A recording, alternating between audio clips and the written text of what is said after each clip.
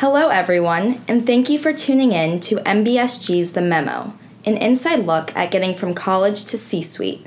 My name is Katie Donenfeld, and I am a freshman studying business administration here at the Marshall School.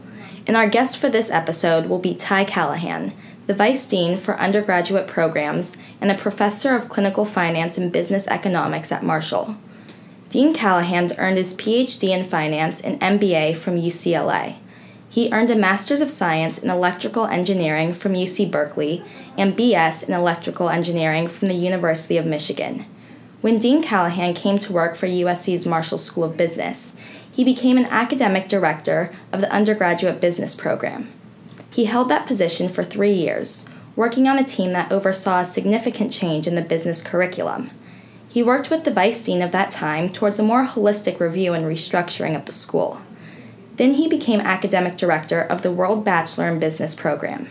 Dean Callahan has done research on trade behavior, market liquidity, and mergers and acquisitions, and is a published author on various financial journals.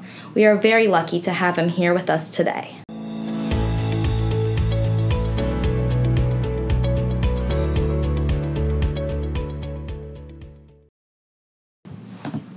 Welcome, Dean Callahan. Thank you for joining us.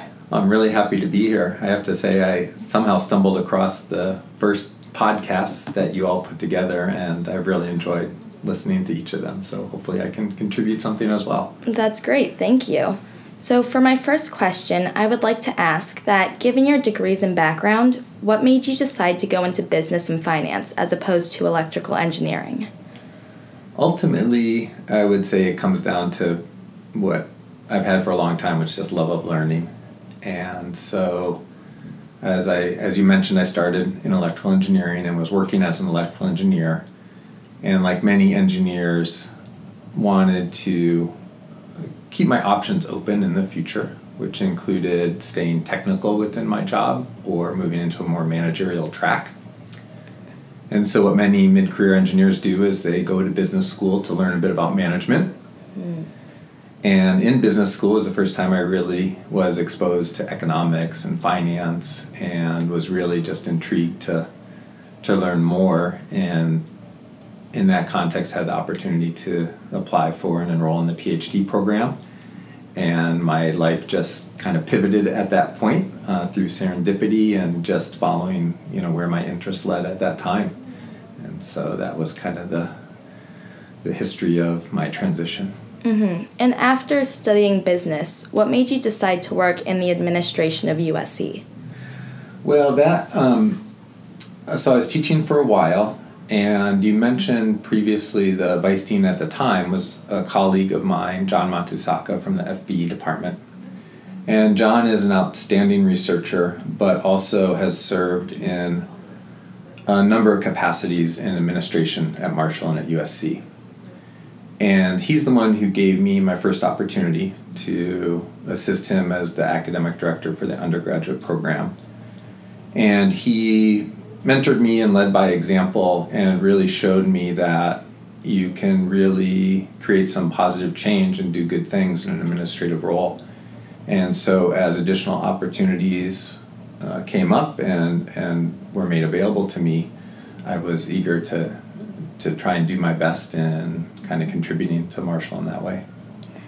Interesting. Great. And in this administrative role as dean, what has been the most significant obstacle you have encountered? That's an interesting question. And what's interesting is I'll give a non-conventional answer because my biggest obstacle has really been time management and prioritization. And so in this role, one aspires to be very proactive, strategic, forward-looking, but one is often required to be reactive and put out fires or deal with small issues that come up day to day. And so the challenge really is in not letting the day-to-day issues that need to be managed get in the way of trying to do something that is more proactive and strategic and forward-looking. And so that's really been the biggest obstacle. I have to say that the support of Dean Ellis, the faculty, students, staff at Marshall are all very much aligned in wanting to make Marshall the best as it can be. USC is a very entrepreneurial university that has allowed us to do things like the World Bachelor in Business program. And so the obstacles are really much more of, as I said, prioritization and time management, as opposed to having to work around or through or over things within Marshall or USC generally. Okay. And what is the biggest change you have made to USC? So in the 5 years that I have been in my current role, I would say the biggest change is really more of a long-term trend than any single quick change. And by the long-term trend, what I mean is that over the last half dozen years or so, Marshall has continued to make a significant investment in the undergraduate program, and we're continuing along that trajectory. So if you look at the amount of staff that we're contributing to undergraduate programs, just the overall resource commitment in terms of the facilities we have, the staff we have, the monies that we put into the program has just continued to increase. And that's been through both a school commitment as well as great support from a number of stakeholders. As we know, USC just finished a very successful capital campaign. And so all of those things have really enabled us to just invest more in the undergraduate program along a trajectory that I think is really significant and will continue to reap benefits kind of in the long term. Mm-hmm. That evolution of Marshall is great, and I see it continuing. Do you have any areas where you see there's improvement in Marshall, and are there any upcoming initiatives you're particularly excited about? So this may not sound as exciting to others as it is to me, but where I actually see significant opportunity, about which I'm excited, which is also where we have room for improvement, is I don't think we have invested as much as we can and should in technology to support more data-driven decision-making and management of the school. And so that's kind of a behind-the-scenes thing, but it's always the case that we wish we could do more and work smarter and more efficiently with the resources that we have. And there are technology and systems available today that we have not fully leveraged that I would like to. And so we have a large student body here, roughly 4,000 majors, 1,000 minors. And so serving that scale of students in a way that is highly personalized and adaptive to the individual needs requires that we make better use of information technology. And so that's what I'm excited about, but I think that's also where we need improvement. That is very exciting.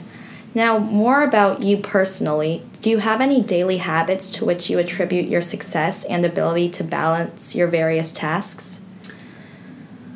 So I wouldn't classify this as a daily habit per se, but what I do find in my role that is very helpful is to return quite frequently to what I would call value-based decision-making. And so there's lots of decisions that need to be made. Often there's pros and cons, gray areas about what's the best thing to do. And ultimately what I find is that some of those decisions that seem fairly complicated on the surface become quite simple if we go back to the basics. And our basics in undergraduate programs has been one of students first. And so by that we mean, let's look at this from the student perspective. What's the best thing to do for students? What's in their best academic interest, their best professional interests, and have that be the driver for where we make the decision go. And if there are institutional constraints or policy things that get in the way of those, then we should try and figure out how to adapt those constraints and those policies to achieve what we're trying to achieve for the students. That's a very good method of decision making. Do you have any other advice that you think could help Marshall students become more successful? So this is not unique in any way, but my advice is really one word, which is engage. And the vast majority of Marshall students do. USC has so many opportunities to be engaged in different aspects of curricular and extracurricular opportunities. And the majority of students take great advantage of them to really enrich their time here. Not all students do, so I would encourage every student to do that. But beyond that, we have an amazing professional staff in undergraduate programs, whether they're advisors, our admissions team, our international programs team, our career services team.